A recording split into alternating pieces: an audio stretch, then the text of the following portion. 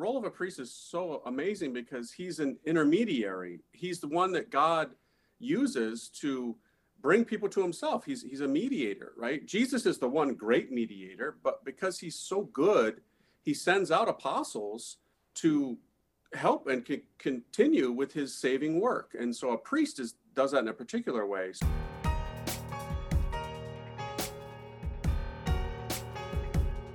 Welcome back to the Joyful Catholic Leaders Show, where you'll hear stories and insights from those who lead with faith, from the seminary to the parish to the classroom to the office to the sports field and everywhere in between. Today we are honored to be joined by Father Donald Calloway, author of The Consecration to St. Joseph, The Wonders of Our Spiritual Father, and a remarkable priest with a remarkable story. Father Calloway is a member of the Congregation of Marian Fathers of the Immaculate Conception of the Most Blessed Virgin Mary. He's led tours to Marian shrines around the world, including with actor Jim Caviezel.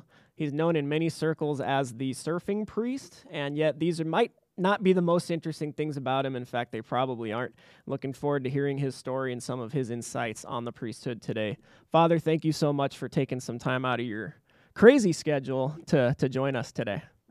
Yeah, no problem at all. Glad to do it. God has been good to me, brother, for sure. And I'm just trying to bring as many souls to him now as I possibly can. So yeah, amen. Thank you. Amen. That's always the end goal. That's the idea. So, one of my favorite things about this line of work is getting to hear different priests' vocation stories. Every single man with the collar has one. But then there's yours. Seen other interviews with you online before. And one of the things that always strikes me is when you talk about kind of your upbringing and the growth you've experienced in your conversion to the church, it almost feels like you're telling a story about a completely different person, and you have to sort of bring yourself back and remember, no, this is the same guy. So let's just start with your story, Father, kind of the Cliff Notes version of how you first came to the faith and then to the priesthood. I know you've told it 1,000 times, but I know our audience would love to hear it. Yeah, absolutely. No problem at all. So I wasn't raised in a Christian Catholic household at all, and growing up, that was completely foreign to me. I didn't believe in God. I was baptized when I was 10, but that was in the Episcopalian church, and only because my stepfather's parents, my new grandparents, insisted on it, and we didn't go to church after that. And so I very much was a product of the world and got involved in very sinful, immoral activity as a young boy. And then it got so bad that we as a family, as a military family at that point, my stepfather was in the military, we were living in Japan, and I got involved in a criminal organization, got kicked out of the country.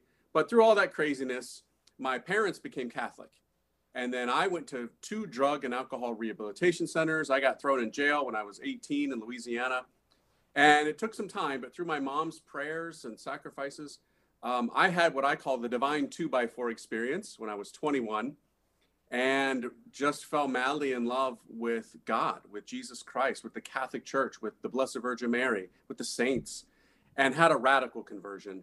And then shortly after that, that's when I got my call to become a Catholic priest. So it's the last thing I ever thought that I would be doing in my life, but the God I didn't know had plans for me and a lot of mercy for me. So I'm extremely grateful. And now I've been a priest almost 20 years. Wow. And write books and travel around and trying to let souls know that there's mercy for them and that God is real and that he loves them. Sure. Well, you're a living testament to that. So diving a little deeper, you mentioned the criminal organization in Japan. You were basically a drug runner, right? Or tell me a little more about that.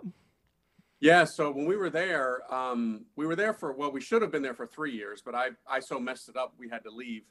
But 15 years old was when I was a drug mule for the Yakuza in Japan. Not a lot of people over here know what that is, but no. It's a criminal organization that runs, drugs and money, and it's very serious stuff in Japan. And they never fully initiate, little white boys like myself, but they used me as a drug mule to take things to different casinos and places. Sure. And it was an insane life. I was only 15 and I was running loose in Japan doing that. And it caused an international scene. So thank God I wasn't killed or became a casualty in any way because of that. It was bad. Yeah, crazy. How do you get from there to converting to the church? Well, I always joke around with my mom. I always tell her, Mom, I'm the reason you found God. There you You go. needed to Yeah. deal with me. So she doesn't laugh at that one, but it's true. So when they had their own conversion, they became super Catholic. So they bought tons of books about our Lord, about the saints, about Our Lady. Well, when I hit my rock bottom, when I was going on 21, I went out to their bookshelf in the hallway and picked up a book on Our Lady about apparitions. And I didn't even know what that was. And that book was the catalyst that got me looking into stuff and questioning, wait, am I the one who's been deceived? Because I always thought that religion was crazy for crazy people. And so that got me to go to a Catholic church and encounter zealous, on fire Catholics that taught me stuff. And then I realized my parents weren't nuts, that they were right. And that's when I enrolled in RCIA and went through the process of becoming Catholic myself. What do you think made you pick up that book? Like, of any book you could have grabbed off the shelf? Yeah, well, definitely it was divine providence, right? Yeah. So, but that particular night, I was at my ultimate rock bottom. And I had a lot of those experiences. I've been in 2 rehabs, I've been in jail and lived a crazy life. But that particular night, I was at my ultimate low. I didn't even want to be here anymore. And I went out. I was actually looking for a National Geographic. I didn't want to look at anything religious. You found a little more than that. Yeah, I did. And I pulled it off the shelf and I'm like, what is this? And started going through it. And next thing you know, the morning came. I'd stayed up all night.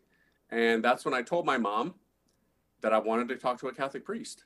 Wow. And this is something we joke about to this day too. My mom, it's like 6 o'clock in the morning and I'm trying to tell her I want to talk to a Catholic priest. And I had long hair down to my waist at this point. And she said, yeah, right. She thought I was joking. Yeah. And I was like, Mom, I'm serious. What is this stuff? And everything just snowballed from there. That's awesome.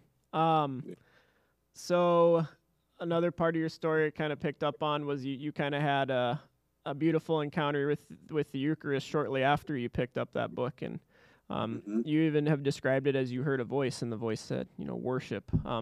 Walk us through that. And you really knew that God was speaking to you at that time, even coming from, the place you were coming from. How did you know? What made you so certain that God was speaking to you in that moment? Yeah, it's an incredible thing because I've never had that happen since then. Yeah. But it was the next day, right? I read that book. I went to see a Catholic priest and he told me he would talk to me after he did this thing called celebrate mass. I didn't even know what that was. So I'm like, whatever. Yeah. And, told me go over to the chapel. And then he came over and he started doing all kind of stuff I was completely unfamiliar with. I'd never been to church. And so all of a sudden he bends over and he picks up this little white circle and he says, take this, all of you, and eat it. This is my body. And he holds it up. And initially, I have to say, I thought the man was a lunatic because he just told us that's his body and we got to eat it. That's what he said. And I thought, this is crazy talk. But then he just stood there. And that's when I heard a voice. And it wasn't a voice that was spoken to my ear. It was a voice that was spoken to me. And that's extremely hard to even explain. I don't even understand it. It was spoken to me, inside of me. And the voice said to me, worship. And I don't know where this came from, but I just had like an infusion of knowledge that I knew that was Jesus Christ. What that man was holding in his hands was God somehow. I didn't understand terms like Blessed Sacrament or Holy Communion or Eucharist. I didn't know what those would have been, but it was Jesus. And so then he put down Jesus and he picked up that, chalice and he said, take this, all of you, and drink from it. And he held it up and I heard the same voice, worship. And I had the same experience of knowing that was God. And I went to the priest after and told him, and I completely freaked him out because he's like, you heard what? And I'm like, yeah, I did. You didn't hear it? I thought everybody heard it. And he said, no. And I'm like, what? I'm like, because there was nobody in that church but him, 5 Filipino women up front, and me in the back. That was it. Wow. And yeah, it's just daily mass, right? Yeah, just a daily mass. Yeah. And wow. Yeah, I've never had that happen since then, but wow, it was incredible for sure. Set you on an amazing path. You mentioned your mother had her own conversion experience, and then was it your stepfather too that converted as well? So I mean, they went through a similar journey, and they all at some point in that process as they're converting say, I got to go talk to a priest, just like you did. Yeah. Now you're a priest Yeah. yourself. What an honor, but what role does the priest play in conversion stories like that? Like, what is the priest's role in that moment? Because you know, like you said, you kind of floored the guy a little bit. Yeah. And I'm sure my mom probably floored the one that she talked to too, because, she had a past herself. She was Sure, no saint at that point. So yeah, the role of a priest is so amazing because he's an intermediary. He's the one that God uses to bring people to himself. He's a mediator, right? Jesus is the one great mediator, but because he's so good, he sends out apostles to help and continue with his saving work. And so a priest does that in a particular way. So I know my mom told me that when she talked to that Navy chaplain that she talked to in Japan, that's where she had talked to the sure, priest. He told her about the Eucharist, about confession. He told her in particular, she recounted to me later, the story about a holy mother named Monica, Saint Monica, and her delinquent, arrogant son named Augustine. Not yet Saint Augustine, but Augustine the sinner. And that story, I mean, my mom so identified with that. She as a mother was hurting, and her son, me, was causing so much pain. She herself needed her own relationship with Jesus. And then she could offer up her sacrifices and her prayers for her delinquent son. And that story of Monica and Augustine really did something to my mother. And she began to pray to Saint Monica.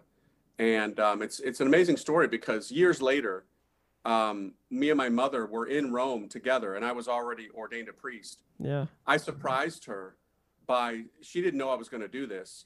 We were in Rome and we had all these plans. And I said, Mom, I got a special surprise. And she said, what? I said, we're going to go to the tomb of Saint Monica and we're going to pray in Thanksgiving. And that was a tear-filled event. I mean, oh we my were gosh, It was amazing. It was awesome. Yeah. Mm-hmm. incredible, Yeah. incredible. So your story is sort of these leaps and bounds. You go from being a drug mule in Japan to converting, Yeah. and then you make this leap at some point from converting to discerning the priesthood. What was that part of the experience like? You converting is one Yeah. thing, but then to Right. discern the priesthood is obviously its own journey in and of itself. Yeah. For sure. When I had my initial conversion experience, I didn't know what God was asking of me or Yeah, wanting from me. And I just assumed that, well, probably calling me to get married and have a Catholic family and, have lots of babies, that'd be great. But as I thought about that, and as awesome as it is, I just didn't feel at peace with that. But every day when I was going to Mass, even while I was becoming Catholic, so I wasn't even Catholic yet, and I was going to daily Mass, I wasn't receiving communion because I wasn't Catholic, but I went during my lunch break. And every time I watched the priest say Mass or go in the back and hear confessions, I felt so drawn to that. And I felt so at peace with the possibility of that. And I didn't think it would be possible for me because of my past. But then I talked to priests, I talked to others, and they said, no, you should look into it. And yeah, I did. And I went and visited my religious community, that long name you read at the beginning of my religious community. But for short, we go by Marian Fathers. Our name is very long, but we're Marian Fathers. And I visited them, and it felt like home, and such good men of the church. And I discerned that God wanted me to be there. And yeah. sure. So where did you go through seminary formation then? Do the Marian Fathers have a seminary, or what did that look like for you? Yeah, so we're a smaller congregation. We don't have huge numbers like a lot of the other religious communities. So they had me do my philosophy and pre-theology at Franciscan University of Steubenville, Sure. which is awesome. I mean, that was a fantastic experience for me. And then the seminary that we send our guys to is in Washington, D.C. We have a house in Washington, D.C., and right across the street is the Dominican House of Studies. It's a Okay. seminary. And it's completely Orthodox. You study St. Thomas Aquinas, you get really good theology. And that was a great experience for me. It wasn't easy.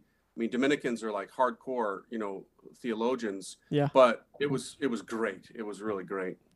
What are one or two of your best memories from seminary? Oh man, probably just the classes on virtue, because a lot of time it's a pontifical seminary. So we took, we unpacked what is prudence, what is fortitude, what is charity, what isn't it, and all making all those distinctions. That's the classic stuff of a Dominican, is distinctions, distinctions, distinctions. And sometimes, you're dying because you're like, oh, how many more distinctions do we have to get? But going in and knowing the human person, knowing what our emotions are, what our passions are, what is right reason, what is original sin, how that affects us, that kind of stuff for me was fascinating because I never knew that stuff. I wasn't aware of that. And that really, for me, solidified so much that it built a foundation for me that even now, 20 years later, ordained, I look back at that stuff and I'm grateful for what I learned. Sure. I do have to ask, do you still listen to Grateful Dead or any other classic rock bands that you kind of use to describe maybe your formal self and some of the cultural things that you're into? You still a classic rock guy? I am. Yeah, I do. Come on. Who can't crank out, Sweet Home Alabama when it comes on the radio in the car, turn it up, but yeah, it's irresistible. That is true. It is, you know what I mean? So, or Back in Black, right? Especially now, that's my song, man, but there's certain things I can't listen to. Like if they're singing about hell or extremely sinful activity, no, I can't listen to those songs. I can't be running with the devil anymore. You know what I mean? Those kind of songs from the past, I can't listen to those things. But that doesn't mean I shut it all out and get rid of all of it. So yeah, I do. I listen to a lot of reggae from my past. I listen to, some of the Grateful Dead, classic rock, all that stuff. Yeah. Sure. Well, yeah, as the son of a boomer who was raised on progressive and classic rock, I can definitely appreciate that. So that's good. lot to be gleaned there. Tell us a little more about your community, Father. Like you mentioned, the Marian Fathers maybe aren't as well known as the Dominicans or Franciscans or Benedictines, but what are some of your charisms in daily life? And you obviously love being a part of it. Yeah, so we were founded in Poland in the 17th century by Saint Stanislaus Papczynski, not very well known outside of Poland, but an amazing saint. And the primary charisms or apostolate that we have is to promote devotion to Our Lady, especially her Immaculate Conception. And here's something super cool, is we're the first men's community in the church to have the title Immaculate Conception in our name. There you go. We were founded in 1670. The dogma of the Immaculate Conception did not happen until 1854. So our founder was a real prophetic in that. And so that's our main charism, devotion to Our Lady and her Immaculate Conception. We pray for the souls in purgatory, and we help out in parishes. We help diocesan priests with masses, confession, spiritual direction, all those things. And then something that we're really well known for, but it was kind of a later addition because of our Polish heritage. During the pontificate of Pope John Paul II, we were entrusted with spreading the message of divine mercy, as was given to St. Faustina, because of our Polish origin. So we were founded way before St. Faustina and all of that. But because we had the means to spread it after World War II, St. John Paul II said to our community, you are to be the ones to promote this under the banner of Mary. And so we've been doing that. We're the official ones. If you look at practically anything on Divine Mercy, you'll see copyrights, Marian Fathers, Stockbridge, Massachusetts. We're kind of well known for that. Amazing. That's awesome. Mm-hmm. You're known as the surfing priest. How often are you able to surf these days? What do you like about it? Are there parallels from surfing to the faith that you can draw? It's definitely not an easy endeavor. I've never done it myself, but I know it's something that takes a lot of work. It does, yeah, and you got to keep in shape relatively. It's exhausting. Yeah, I've been doing it since I was a little kid, but I do it as much as I can. Obviously, I don't do it as much as I would like or as I could because I'm busy. I'm a priest first. That surfing is secondary stuff. But yeah, there are a lot of parallels. You think about it. Jesus walked on water, right? I'm not saying he was a surfer, of course, but there's something to be said about the beauty of a beach. You're drawn to it. You never want to leave, right? When you were a little kid, if you ever went, your parents practically had to drag you off that beach because it turns you into a kid. Dr. Peter Kreeft, he has a trilogy of books on surfing. Everybody knows him as the great philosopher and thinker, and he is. But he actually loved to surf, and now he's up there older and probably doesn't do it as much as he used to, for sure. But there's something, even surfers talk about the green room or the green cathedral. That's what a barrel is called to surfers, the green cathedral. And they talk about it as their morning church, literally. That's how they describe their local surf break. And they are more pious and devout than many people are. I mean, they order their lives around surfing. I mean, they won't get jobs or careers where they have to be at work before 10 and where they can get summers off so they can go surf in Indonesia and Bali and Costa Rica and Australia. That's just, man, if we Christians were that zealous in going to, doing the practice of our faith, that'd be something, so there's definitely some similarities and parallels there. Yeah, no question. Your faith journey, I think you said it started with a deep devotion to the Eucharist, but also to Mary. You've been kind of drawn to Mary from the beginning.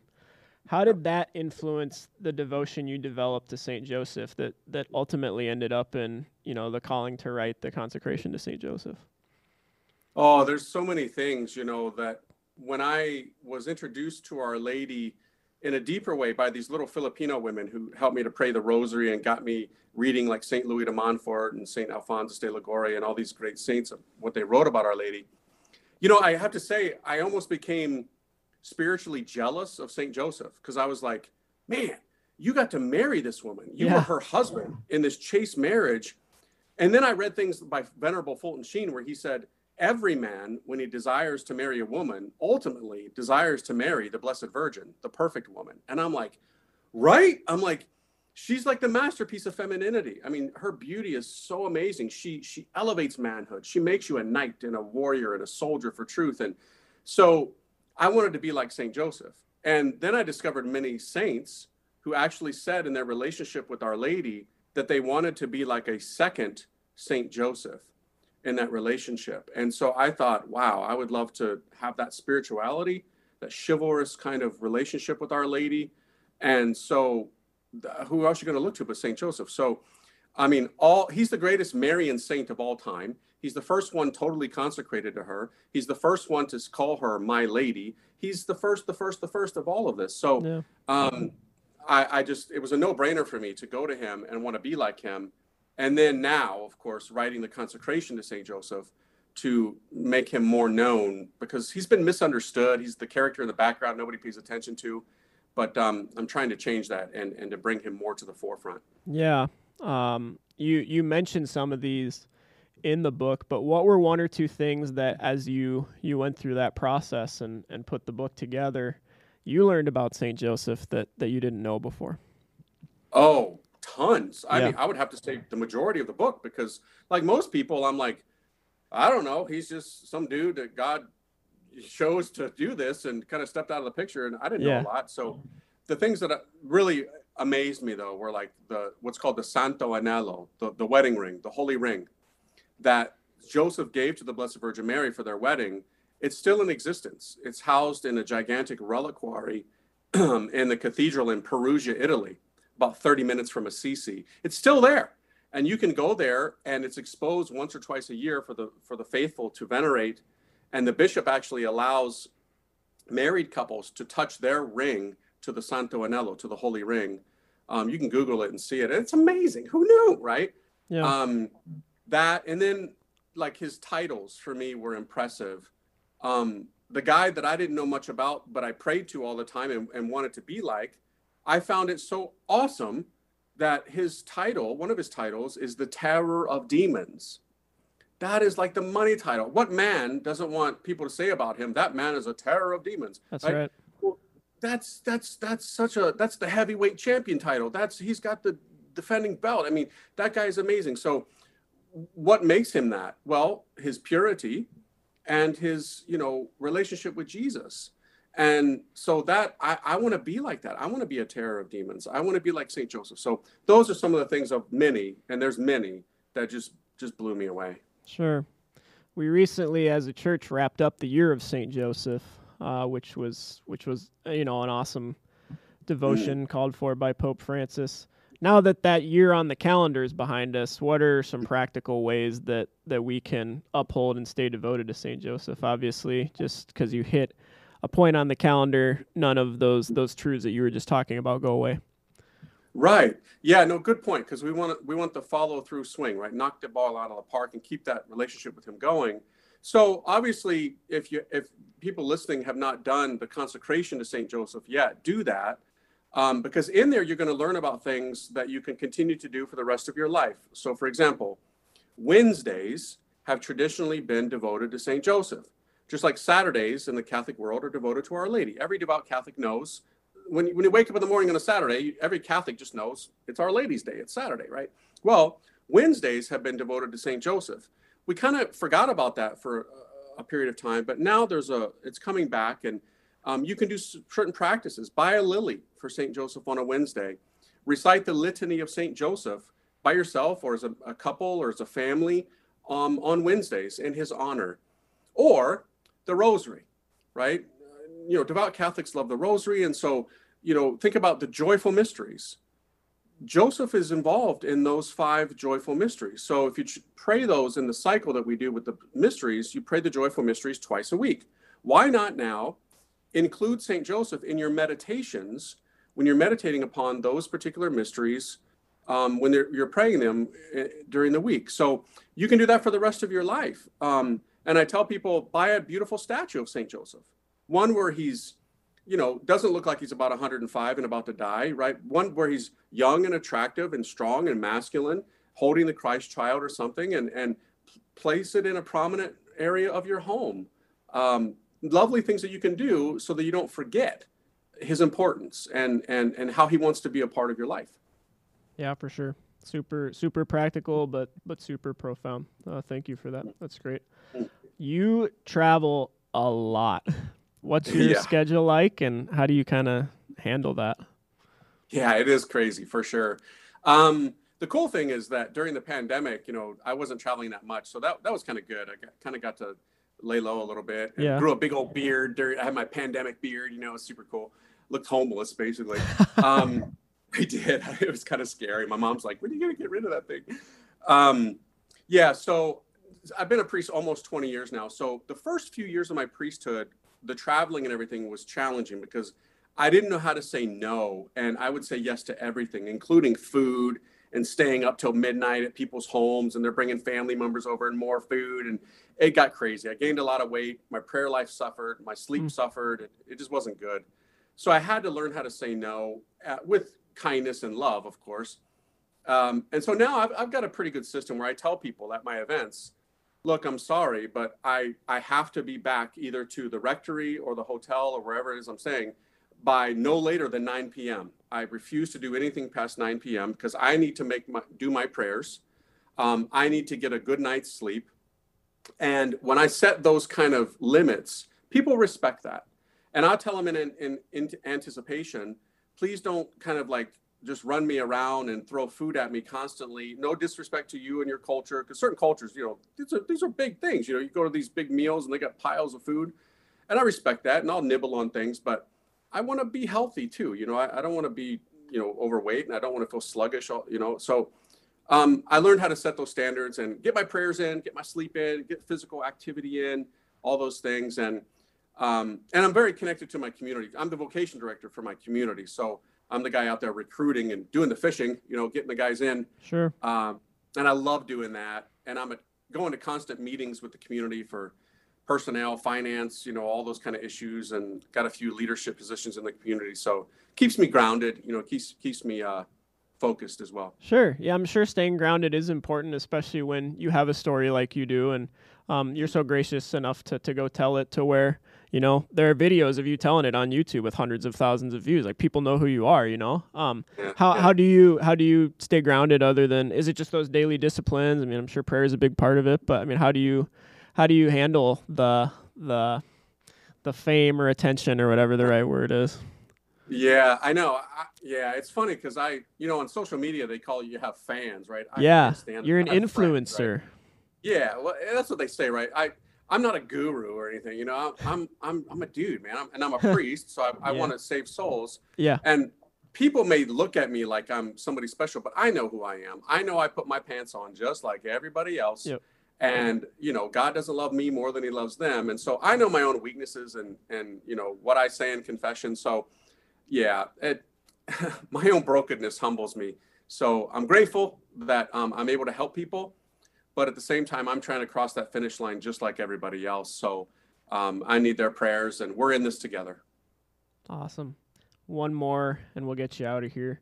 Kind of generic, but and maybe you've touched on this in our last couple exchanges here. But how do you stay joyful, or how do you live joy in your priesthood?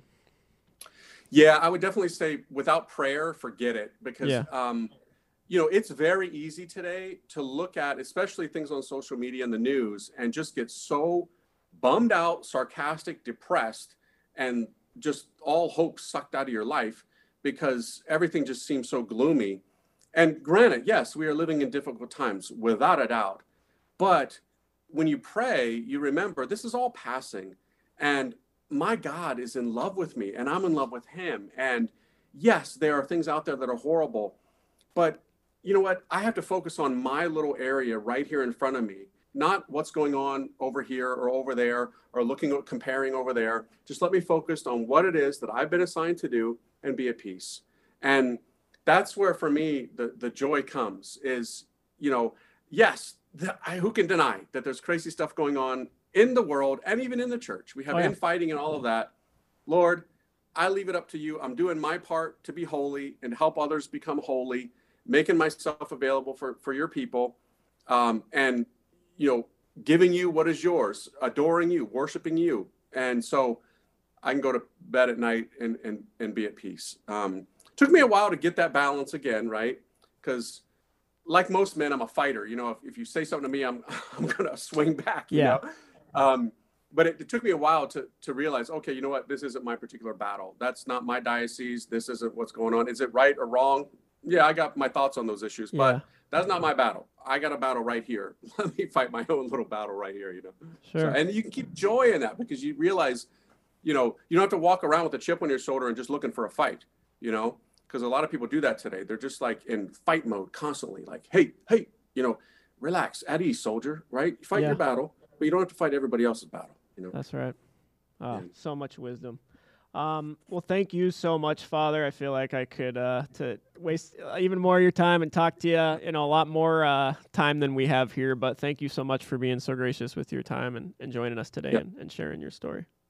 Thanks, man. I appreciate it. God bless you, and keep up the good work, man. Thank you. Appreciate it. Thank you, too, for joining us on this edition of the Joyful Catholic Leaders Show. Be sure to subscribe wherever you find your podcasts and follow both the St. Paul Seminary and St. John Vianney College Seminary on social media and at semssp.org. New episodes drop every month on the first Friday of the month in honor of Our Lady of Fatima and the Most Sacred Heart of Jesus. Thanks for listening, and God bless.